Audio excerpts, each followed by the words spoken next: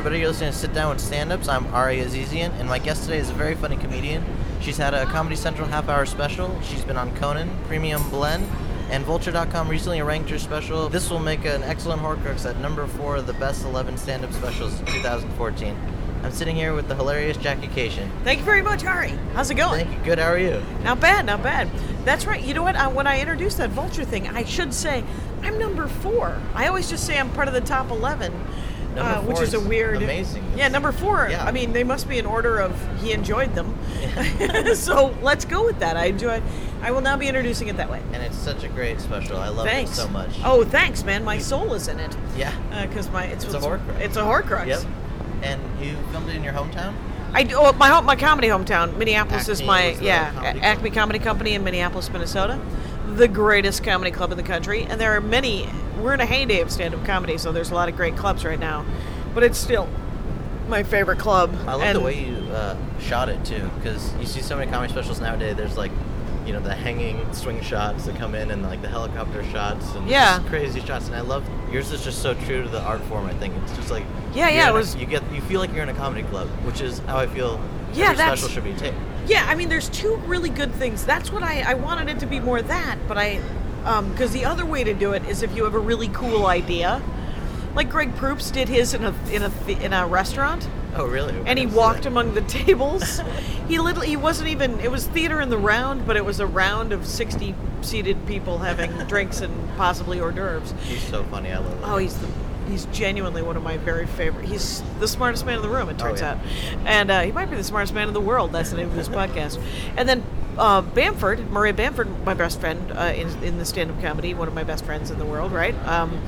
She did hers in her living room to her parents. Wow. Yeah. Which I'd like to think that my father would sit there, except for he couldn't sit there. He would interrupt, and that might be its own joy and treat. That's such a great idea for a special. Yeah, I'm afraid my parents would walk out in the middle of doing that. You know, Maria did a solo show probably 9 years ago in Australia, and her parents did the DVD commentary. Oh my gosh. That my dad would do. My father would do that. That would be so great. Yeah.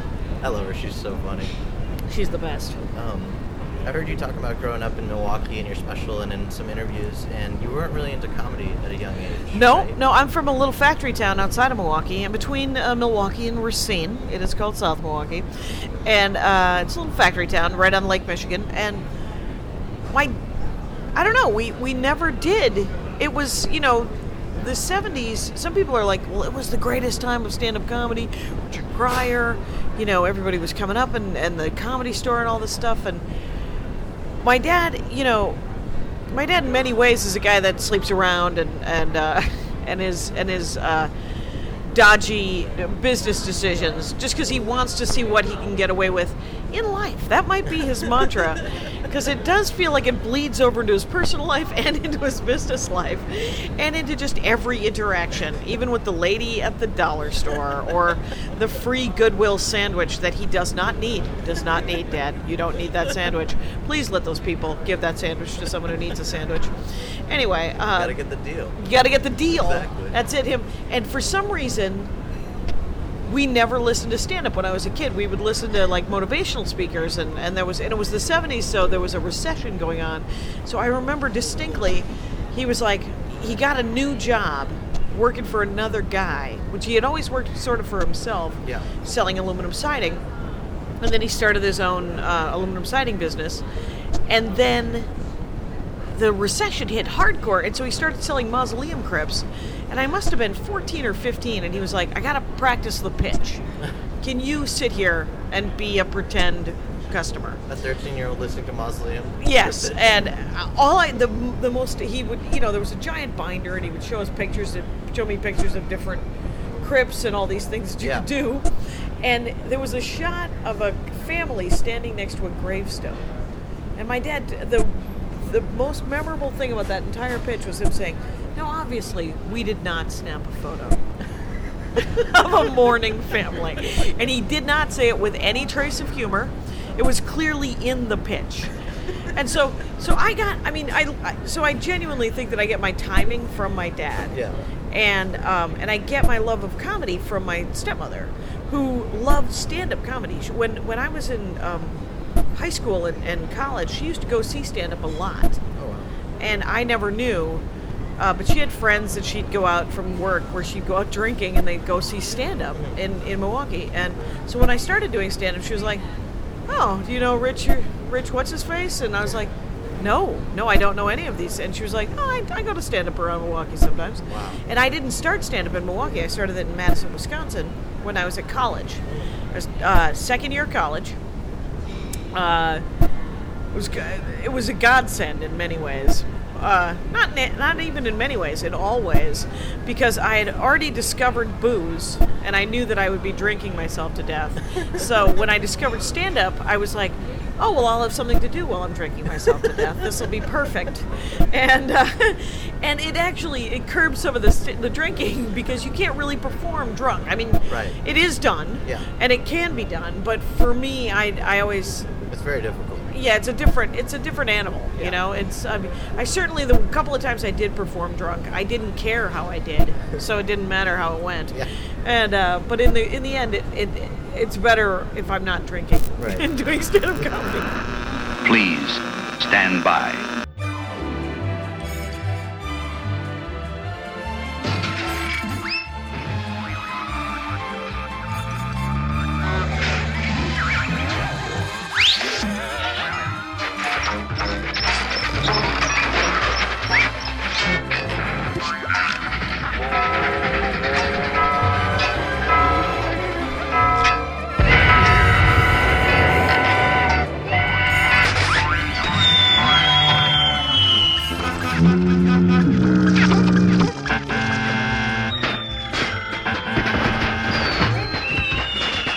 So drinking and comedy Right. was a bypass.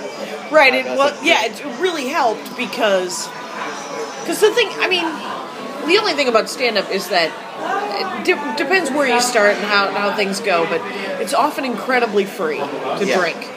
And then you end up drinking all of the booze all of the time. But you end up meeting, I met some amazing comics and just people that are friends to this day that I consider, even if I never see them. Yeah.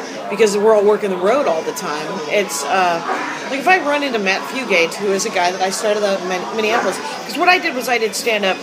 This story has been recorded so many times. Here we go again. I was 19, and it was in Madison, Wisconsin, and the club was owned by Bill Kinnison, Sam Kinnison's brother. Oh, wow, yeah. And he would get these. It was supposedly it was 1984, right? Yeah, because I'm going to be old any minute now. But I'm not planning on living it anyway.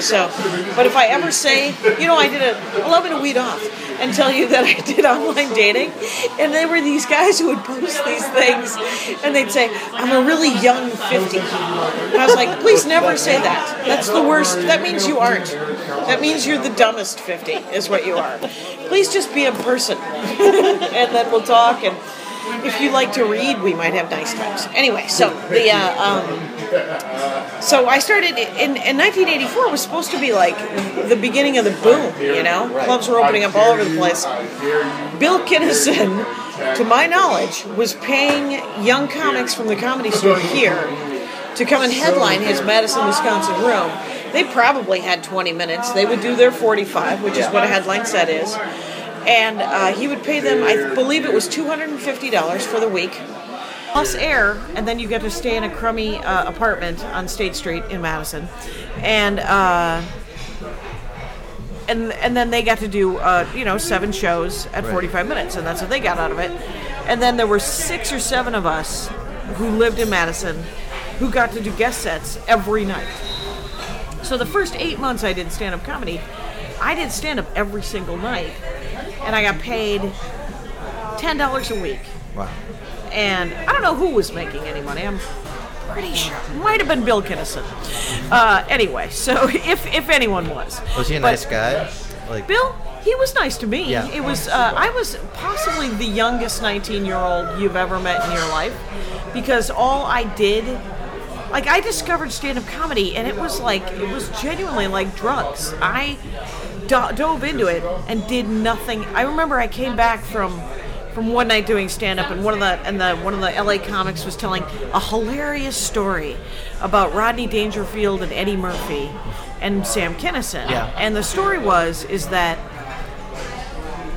Eddie Murphy was mean to Sam, and so Rodney Dangerfield sent some like second-rate thugs to talk to Eddie about being nice to Sam because he was his protege. Oh my God. And I tell the story and I'm like, it's hilarious, isn't it? There's thugs involved. And granted, I come from, a lot of stories where there were thugs involved. My dad never really told us those stories when we were kids. He would hang out with dirtbags, and you knew that there were dirtbags peripherally, but he never ever, my father never swore, really. He never told any off-color jokes. There wasn't a bodily function or a fart joke from my childhood ever. And then to go into stand-up comedy, where comics, the first year or 4 that you do stand-up comedy, and some people never get out of it, all they want to do is shock jock. Yeah. They're just looking for a reaction. Right. And usually it goes away when you figure out what you want to talk about. Yeah. But, so I come back with this story, and my friends from college are like, they're like, can you not hang, those people are dirtbags. And what are you doing? How can you hang out with those people? Yeah. And I was like, oh, because it's comedy, and I'm in now, and it's like crack or heroin or anything. I mean, it was literally, I wanted to drop out of college and just do stand-up. And my sister, a year and a half older than I am, was like, yeah, that's never happening. I don't know what you think is happening, but you're not dropping out of college. Yeah. You're going to finish college, because then you'll have it to fall back on. And I was like, fall back on? What? Why do I need to fall back on anything? I'm going to do comedy. Right. And comedy is essentially, the wrestler. Right back with your English muffin. Thank you. so much. And I got you. Silver dollar pancakes. Yep. Nice choice, Ari. I'm 6 years old. Exactly. Nice work. I think we also should address that we're at a Mel's Diner. We were I at don't a think Mel's said that Diner. We yet. should probably, here on Sunset Boulevard. Could I have a salt and pepper? Absolutely. I did an episode of The Dork Forest with, thank you, at a Hugo's with Maria. Oh, really? And I can't remember if we turned the mics off while we ate or if we just did it. Whatever you like. Yeah. But the crazy thing about stand-up, so I did graduate. I hated it. What was your degree? Well, when I was, I believe I was 3 years in, and the counselor called me into the office and he goes, "You have to pick a major." And I said, What's it look like? And he goes, well, you have one more credit towards a poli-sci degree than a history degree. And I said, well, then I, my friend, am a poli-sci major. And so I got my degree in poli-sci. I studied mostly Southeast Asian and foreign policy. Okay. I was in international relations. We used to make fun of those guys because they were very full of themselves because they knew geography. And but my brother, one of my older brothers, got his poli-sci degree, and it was all domestic. Okay. And so to this day, I don't have enough domestic information to argue with him about poli-sci. It's completely crazy. So it took me 5 years to graduate, and then I was like, well, now I can do stand-up. It's gonna be great. That's so crazy. Like, was it almost like, did you tell your friends, or was it like a double life? Like, you'd go to college in the day and then go to the clubs They at all night? were going to college too. And Thank you, sir. I went to college with these people. Thank you. And Steve Marmel and Hannes Finney, I guess, are the only two that are still doing stand-up or still in entertainment. Hannes he lives here in Los Angeles, and he is a I think most of his income is commercial acting, and so he's in commercials. And then Marmel is a writer. He writes on different television programs. God knows what he's writing on. My last favorite thing that he was writing on was Fairly Odd Parents. Oh, yeah. And I was like, you write on Fairly Odd Parents? And but he was, so we all were going to college, and it was fine. I mean, I'm glad I got the degree, quite honestly, because, most of the thing about getting your college degree is proving to people that you can finish things, right?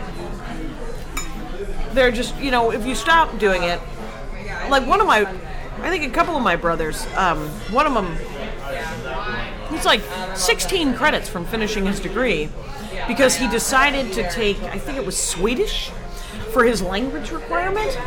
And you're like, hey, Spanish, French, something romantic that is linked distinctly to the English language. And the same thing happened with my young nephew, who took Russian. Oh my god. And I was like, dude, this is what your dad did. This is what your stepdad did. You literally are... Just trap yourself. Yeah, exactly. You've self-sabotaged. My friend he took Spanish with me in high school, and then all of a sudden in college he's like, hey, I'm taking Japanese 1 now.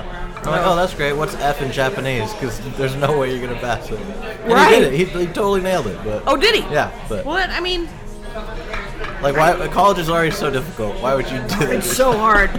Well, my brother Russ picked all of my classes for me the first Oh, nice. semester. Yeah. Because everybody's the boss of me, it turns out, when I'm 18.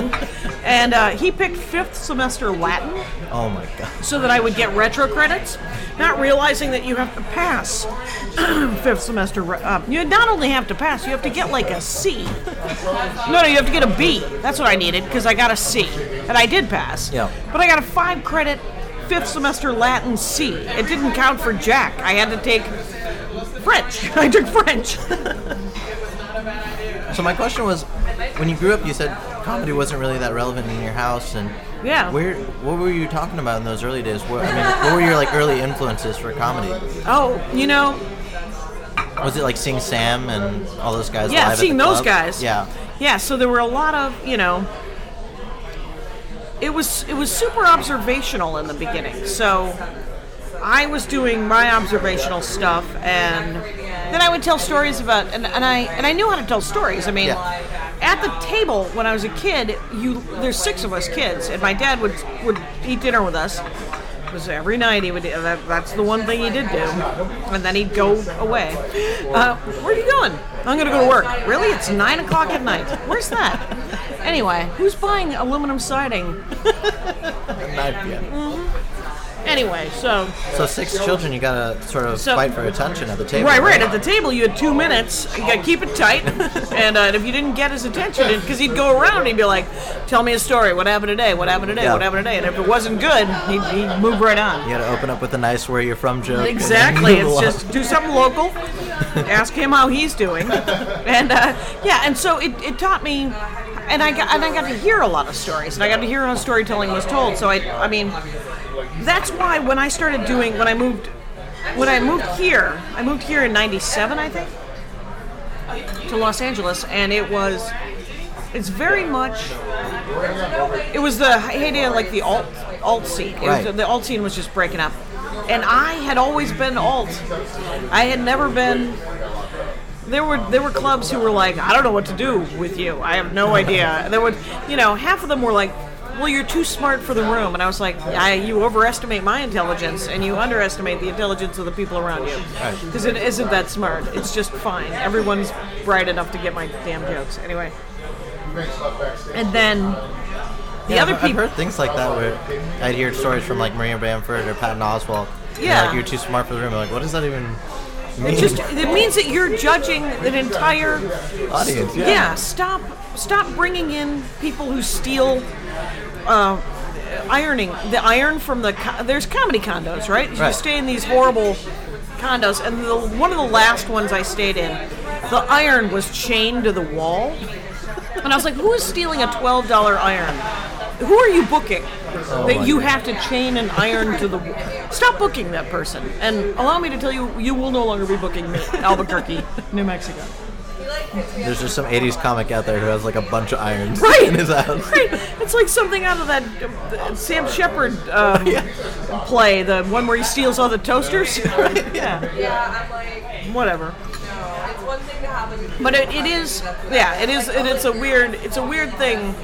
So I learned how to tell stories, and so when I started doing stand-up, half of my stuff was observational, and everybody at the time was talking about how you had to come up with a 5 minutes clean that you could get on Johnny Carson, Right. you'd get on Letterman, and then that'd be your life. You'd be made, and then they'd give you a sitcom that was later.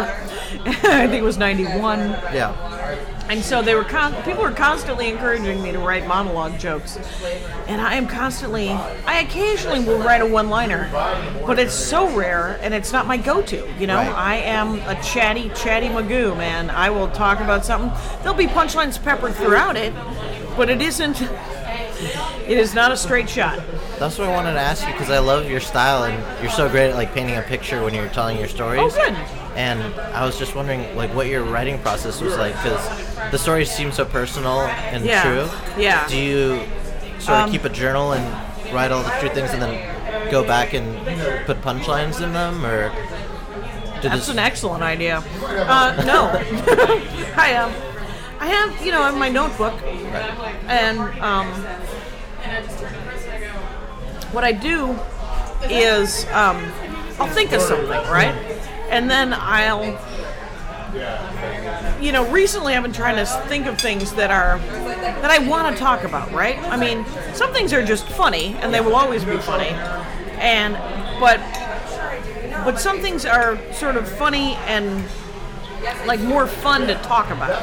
Like I've been working on this thing that who knows if it'll ever be anything, but it about how, because this is my first real relationship. I'm married to my husband, and I've never had a boyfriend, and so we're doing this, and so recently I'm like, so I actually felt jealous when he was talking to someone.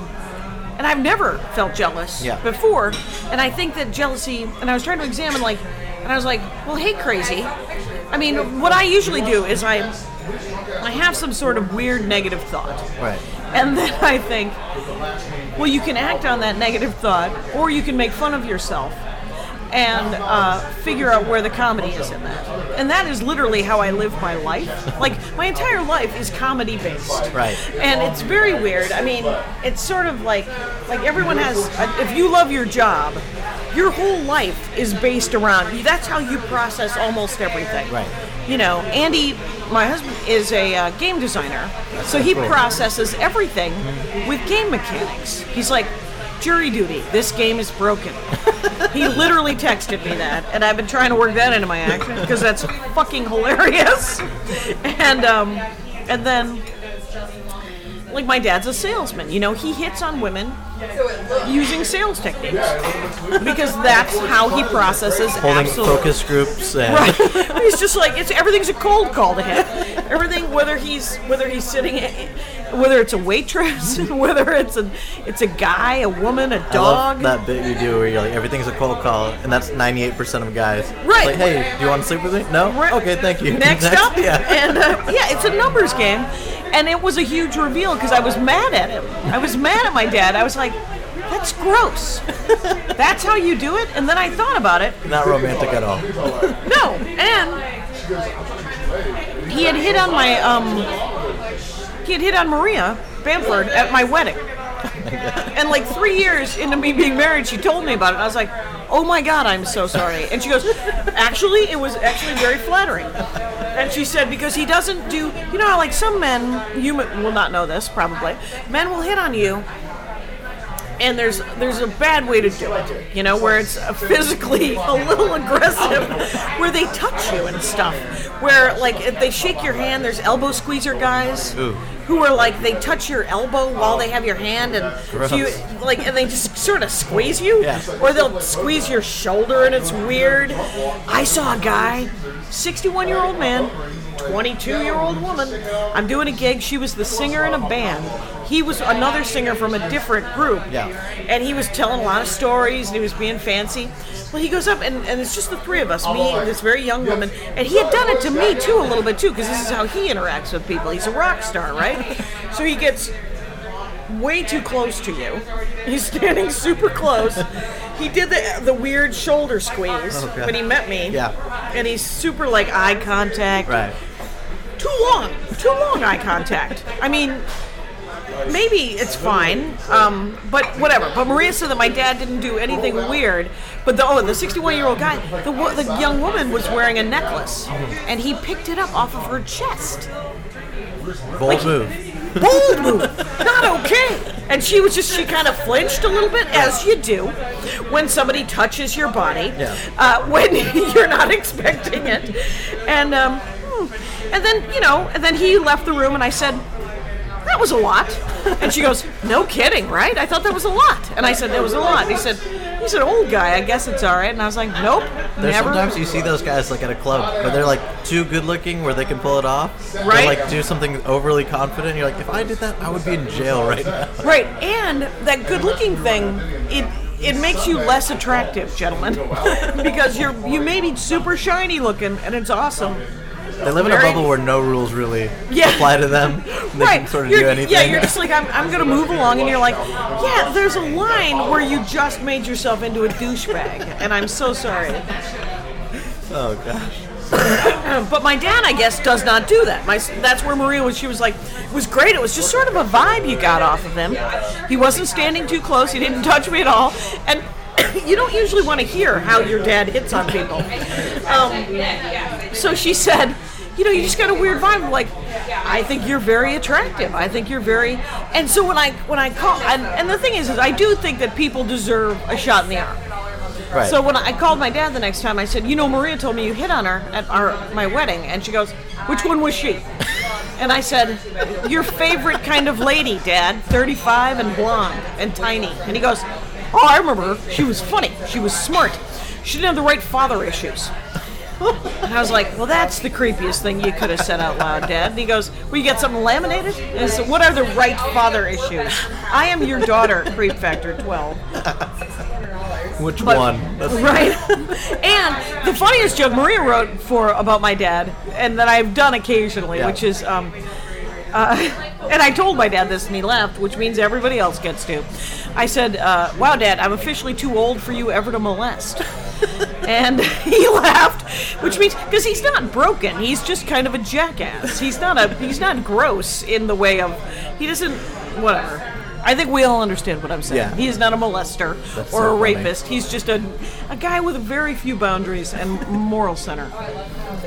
Well, when you say there wasn't really a whole lot of comedy in the house and stuff, what was it like sort of telling your father or your parents, like you were doing stand-up, and what was it like when you brought them into Insanity. the comedy club? Because I heard you said, like, pretty much other than you, they don't really seek out stand-up comedy. well, all of my siblings have said to me at one point or another, I don't really like stand-up comedy. And I was like, yeah, I don't really like whatever money laundering industry you're in. So, but I hope you to be very successful. Yeah. When I told Nancy, my stepmom, that I was doing stand-up comedy, remember, she's the one who's into stand-up. She said, you're not the funny one. Russ is the funny one. Let me tell you something a little bit about Russcation. Russcation is the golden child amongst my siblings. And I was like, he doesn't get to be everything. He doesn't get to be the most handsome and the most smart, the most successful, and the funny one. Yeah. That's insanity. So my parents came and saw. My dad will come and see me every single time I do stand up. Wow. And then afterwards, I will get 45-minute sessions of notes, of timing. His main thing is that I should slow down. Yeah. The crazy thing about my dad is that he's always right. It's annoying. It's one of the most irritating things about him, because 85%, the first thing he says, he is correct. Yeah. And then he tops it off with something horrible, where you're like, why would you say that? And like he'll say, you can do whatever you want in life, which is a beautiful thing to say to a child. And then he'll say, as long as they don't catch you. And you're like, dude, You just that have is to take actually the not first the rule. front half of everything he says. Exactly. It's golden, and then... But he did say, like, many years ago, he said, you should give away trinkets with your name on them, so people remember who you are. Yeah. Well, his idea, and he said this, it had to be 1995, he said, you should throw painter's caps, 95, big year for painter's caps, into the audience with your name on it. And I was like, wow, that's never happening, Dad. But 3 years later, I printed up buttons based on a joke, an old joke I used to do, about a T-shirt I wouldn't print. Yeah. And I was giving them away, and I was like, oh my God, I'm listening to my father's advice. And I'm doing merch. doing merch, and because when I started doing stand-up, and well into the 90s, it wasn't okay to sell merch. You had sold out, you weren't an artist. Bill Hicks is rolling over in his grave, weeping softly, and we all decided that we'd all like to make a halfway decent living, and that's where bands make all of their money. And Jay Leno does a Dorito commercial on top of it. Right, and so, I mean, I think it seems fair that we all get to make a couple of bucks. Yeah. And with my merch, it first became okay to sell CDs. And then everybody went out of their tiny lizard minds. I mean, there's horrible t-shirts, every dick joke in the world. Jake Johansson sells a t-shirt. Jake Johansson. The man is a gifted, beautiful artist. Well-crafted jokes. Made for television. Yeah. He sells, I don't know if he's still selling. I featured for him in Minneapolis a couple years ago. And it just said, and it was very tasteful, it was a beautifully tastefully done, it was a dark gray with a green, very, it blended in with the shirt a lot, but all it said was, touch it. And you're like, Jesus H. Christ, what is happening, Jake Johansson? And he just looked at me and said, I got kids, leave me alone. And I was like, all right. I don't know what the big deal with merch is. And bands do it. It's not a big deal. Well, but I sell t-shirts. But the thing is remember, I was raised to sell shit. Right. So, and I was in the t-shirt industry almost my entire life. And so it was incredibly annoying that I would go back into the t-shirt industry with stand-up comedy. It's almost like going back to college. Could you imagine something like I didn't want to do? Hundreds of years ago, like Shakespeare or Oscar Wilde selling t-shirts and buttons after Oh, I'm sure they had something. I'm sure they had sticks. Hey, remember that said, me? I might be Othello. Yeah, exactly. Buy the Othello stick. And it is, yes. But then, so I started, because in college I worked at, I sold T-shirts for the football games. Okay. And my brother Russ got me that job. Nice. And then I moved to Minneapolis to do stand-up, and my brother Phil got me a job at a T-shirt poster shop, selling T-shirts, and we did events, and we would sell, merch at different hippie skippy events and stuff, and those were all like pro-choice, and we were co-opting the Native American culture quite blatantly. Yeah. Heyday of the dream catcher. So I'm spiritual. I have a dream catcher. And so when I started the first T-shirt, I had the joke about not selling. It was a vagina T-shirt, right? But that it was because it was. I have like six. I probably have 6 jokes about sex. Yeah.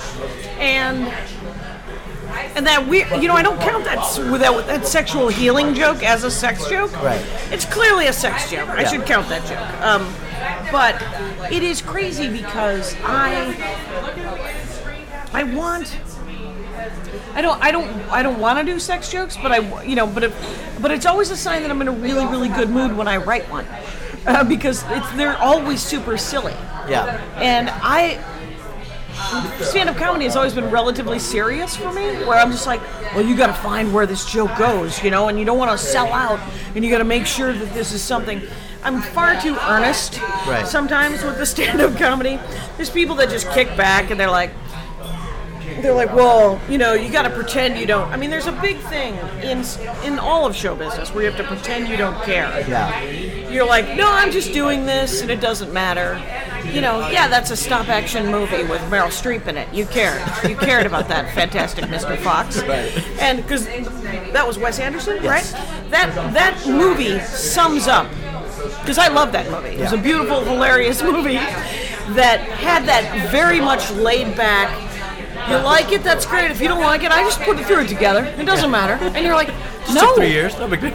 No, you didn't throw this together. You and George Clooney and Meryl Streep and $1,000 million worth of artists. You care. You want me to like this. And for me, I do have that. I do want to do well. But I also know distinctly from a very hippie skippy place that you can't you have to not care about the results. Yeah. Because you will drive yourself bananas. That's true. You just got to focus on the creative part. You just gotta do. What I have to do is my part. Right. Right. I do my part. I've written the jokes. I showed up to see if they'll let me on stage. I showed up to do the show. Those are the three things that I do. Yeah. Right. I write. I show up to see if anybody cares, and then I do the thing if they do let me up.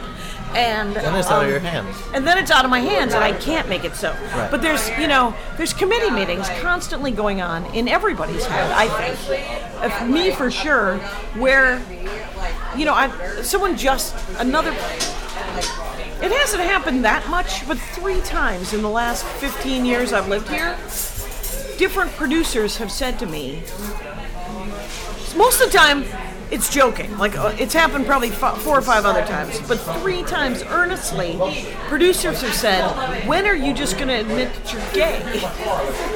What does that have to do with the... They were like, you could get more work if you were a lesbian. And I was like, no, I gave it a shot in college. It didn't work. Because I, too, looked in the mirror and thought, well, that's probably gay. But Thank you so much. And I'll take more. Yeah. And what an interesting career move. It would be the weirdest career move. Yeah. But it reminds me of other, because everyone thinks other things too. They're like, well, if I partied, I mean, look at that guy. That guy, he works all the time. Yeah. But nobody parties. Like, I party. I was just thinking about this today because of the weird thing that was said to me. It was excellent. Thank you. Thank you so much. And I was thinking, yeah, but the people who party and then they still show up for work, that isn't me. Right. Right? I was not the one. It takes like 6 hours the next day. Right. And it was never, and even when I was thinking about it, I was like, I don't party like regular people. I don't just have 5 or 6 beers and a couple of shots. Well, that's insane, Jackie. That is not how regular people party. Yeah. That's how crazy people party. So the insanity. I'm stealing your spoon. Yeah, so there's things like that. There's like, if you slept with these people, you would get further along. If you drank with these people. Really? They would say that? Well, there's that's the committee meeting in your head. The notion of it is sort of on the wind. Okay, where and maybe it is just me. Maybe I am. I don't think I am. But maybe I am the only crazy person who thinks, well, maybe I would be more well known if I were more of an asshole. Like there's guys who are like, well, I want it this way. Yeah. I always get my own limo. Do you? You're going to be famous. And by insisting that you always get your... I was like, we're going to the same place. Right. Yeah. Louis C.K. always says, he said no so many times. He's, famous for saying no to studio who wants him to do this and that. Yeah. And he just says, no, I don't want to do it. And then they give him the show. Yeah. I'm like, that's awesome. Yeah. But, what a hard thing to practice. If I said no, the studio would be like, oh, okay, we'll see you never. Yeah. We'll never do anything with you. Well, you got to be so brave. Here's a current gem that I forget to do on stage all the time because it cracks me up. About 5-6 months ago, pardon me, I was talking to my dad and I was telling him about some gig I didn't want to do, and I said, yeah, so I had to, and he said, well, what'd you do? And I said, I I didn't want to do it because I didn't want to do it. Yeah. And he goes, you just said no? And I said, yeah, that's what you do when you don't want to do a thing, Dad. Right. And he goes, what was the first thing I taught you? And I said, pick up other people's change, which made him very angry. And he said, no, I never what? And I said, okay. That's the one that stuck. Yeah, he was like, what? He said, and then he told me, and I vaguely remember him saying this to me from when I was a baby, and then recurring from when I was 8. Yeah. Which is never say no without a number. Ah, yeah. And I was like, oh, that does sound vaguely familiar. He's like, so someone asks you to do something, you say, I'd love to do that. I'm going to need $11,000. And then they go, why? We don't have 11 or whatever. Just as the number, 15 years ago, I would say, I'm going to need $1,500 or whatever. You essentially flip into a hostage situation. And then they go no, and we don't have that kind of money. And you say, well, thank you very much for your for thinking of me. Right. That's great. No worries. And And then you haven't turned it down. Yeah. He said, but here's the thing. You got to pick a number that you're willing to do it for, because sometimes they're just going to give you that number and then you're going to stuck doing the thing. And I was like going to Montana to do a women's expo. That was fine in the end, but I didn't want to do it. Right. And what I did was I said I would do it for, I think I only said like $2 or $3 grand, and in the end I should have said $11,000. That's got to be the new number. Yeah, the new number 11. is, because then, could you imagine? I would love to have $11,000. Yeah. Yay, $11,000. That would solve several financial issues I have going, and so. But you essentially, I should pick a number. You should pick That's the a number. reward at the end. Yeah, where you're like, oh, well, I had to perform for drunk steel worker bosses. Like, I would love to work for the steel workers. Yeah. That's a fun show. All the muckety mucks, because They're excited. They want to see comedy.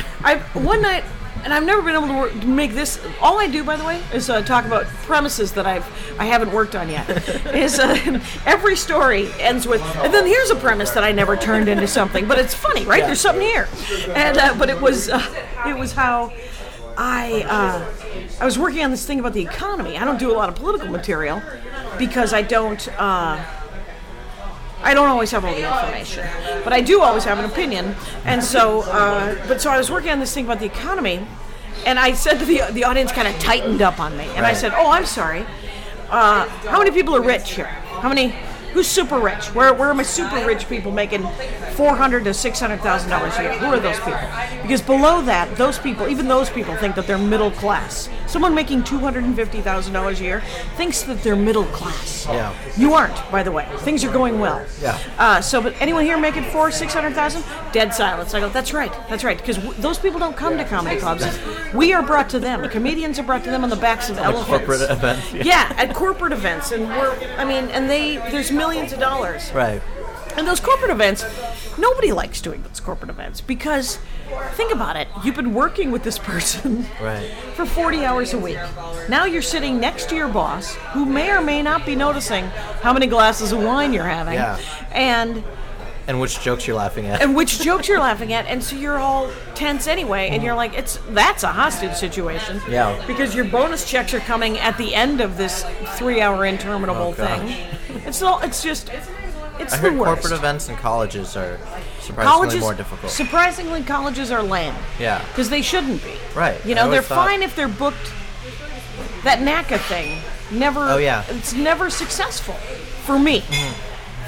I mean, it successfully makes a great living for friends of mine. And that's when you go, it's like a convention, and then you perform, and then they'll give you colleges that you can perform at or something like that? Yeah. The NACA convention is, it's essentially there's. They rank you kind of? Well, or- there's 6 20-year-olds Right. at every college who watch hundreds of 1 minutes of stand-up comics, and then you pay for yourself to go to the convention.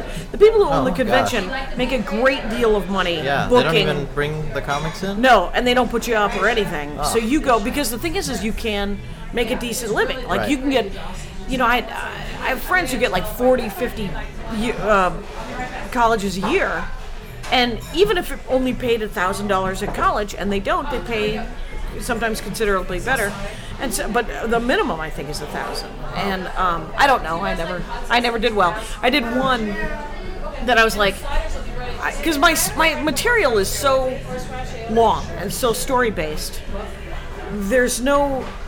The colleges would love me once I get there. Okay. But the NACA people won't love me because you don't get 'Cause it's any 1 sense. minute. Yeah, it's one. Yeah, you can't do anything. Right, nobody has any sense that I am the You should fucking do golden pratfalls all over retriever. the stage. Yeah, if I could just, I am the nice, I would be, there's genuinely, this isn't even bragging. I'm hitting the table, sorry about that. There isn't a room that I don't do at least pretty well. Right. I can perform in any situation, mostly because I want to. Yeah. And so then I get off stage, and it may not have been great. I mean, there's rooms that charmingly are referred to as urban rooms. Those are black people that you're talking about, and they're middle class to, what's left of middle class. Right. Middle class black people who are out having a good time, and They call them like Mo Better Mondays and stuff like that. Right, and they always put like 1,000, and they're intimidating. Yeah. Because. Just because the name, I think they put like a weird name in front. And it's because it's, you know, as I was talking to a friend of mine, a black comic friend of mine, and he was like, "Yeah, that's how I feel all the time with white audiences, Jackie. Welcome to my world." Because I want to play white audiences.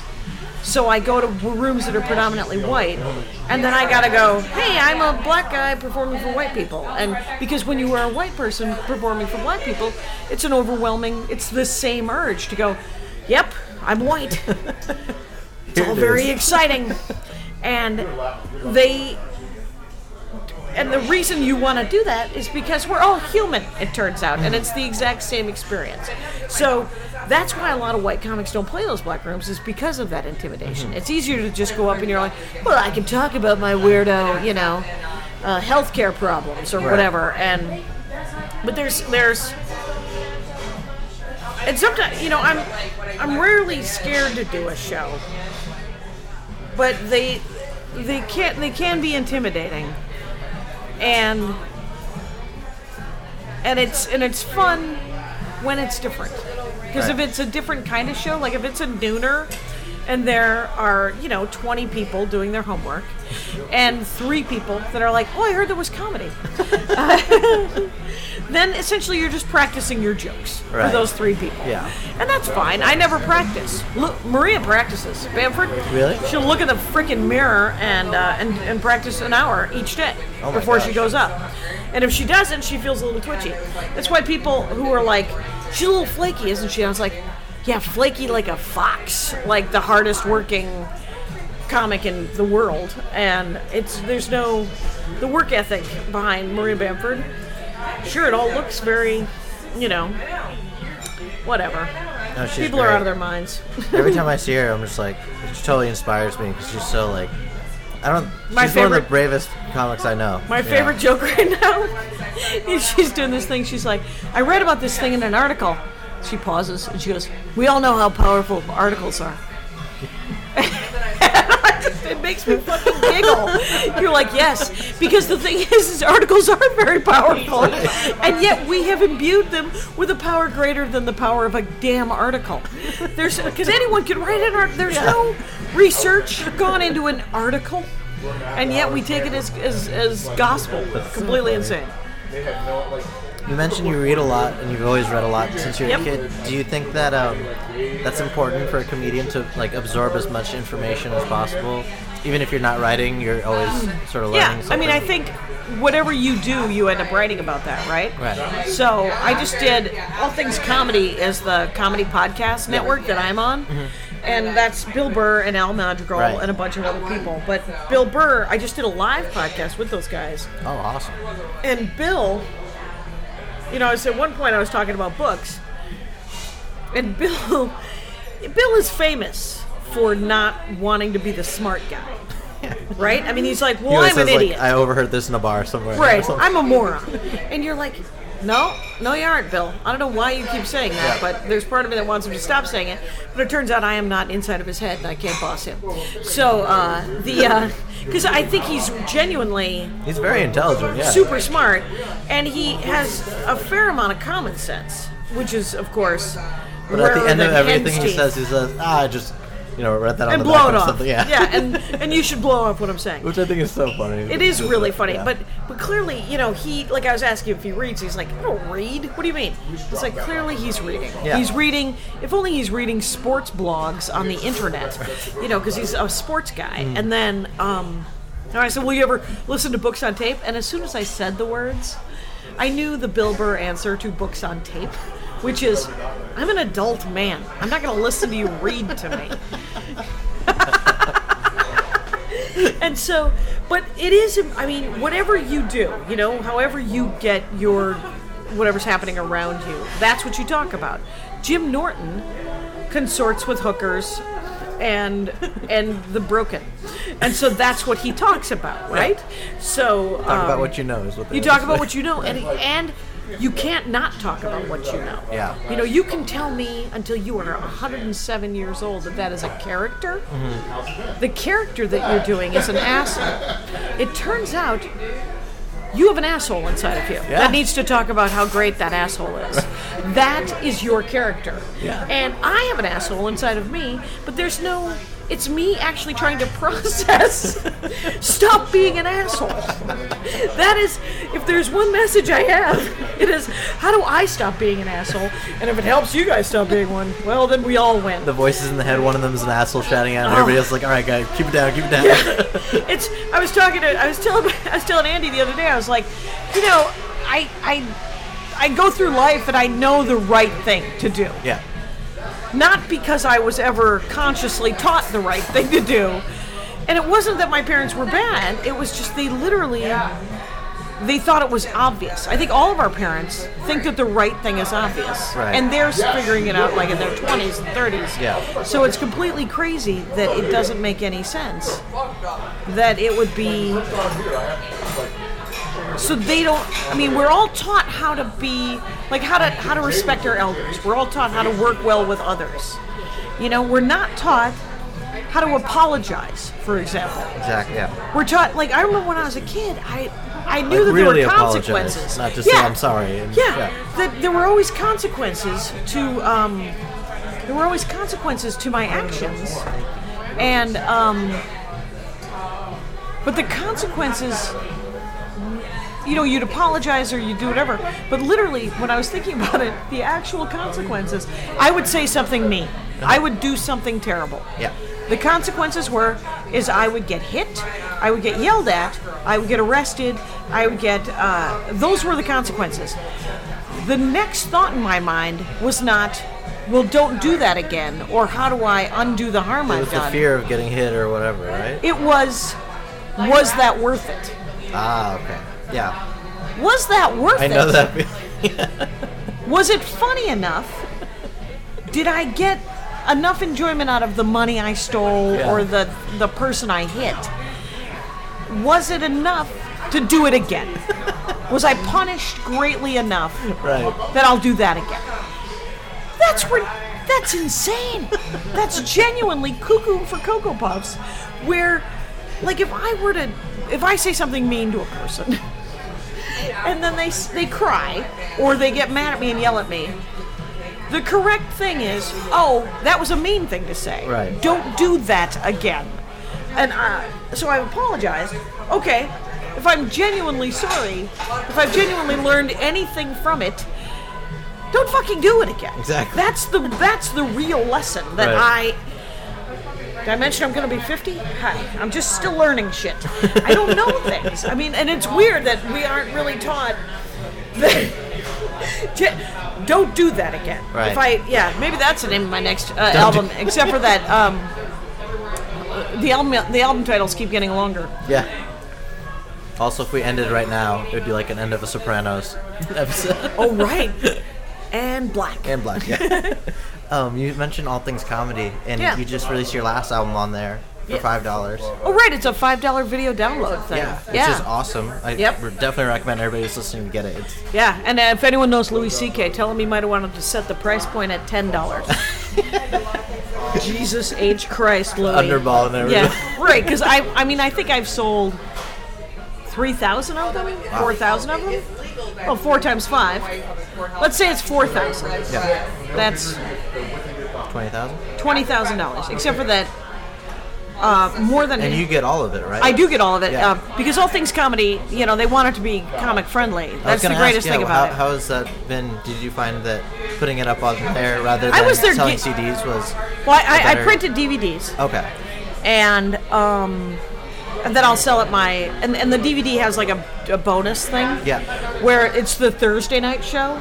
Oh, okay. And it's a clip from the Thursday night show where I choked and I forgot the next joke. Oh. So it's like, I don't know how long it is. It's just a minute of me going, huh? well, we got a couple of choices here. I can either stand here staring at you, or I can go backstage and look at my notebook. Let's pick a story from that book. Yeah, and so I took the microphone backstage with me and looked at my notebook. I was like, there it is. There's the joke. That's awesome. And so that's the bonus track. Yeah. So the bonus, whatever they're called, DVD extra. So that's the DVD. And then and that's $20 for a hard copy of it. You can also use it as a coaster. If you know how to rip audio from a DVD, it's also an album. Because the DVD is Friday's second show.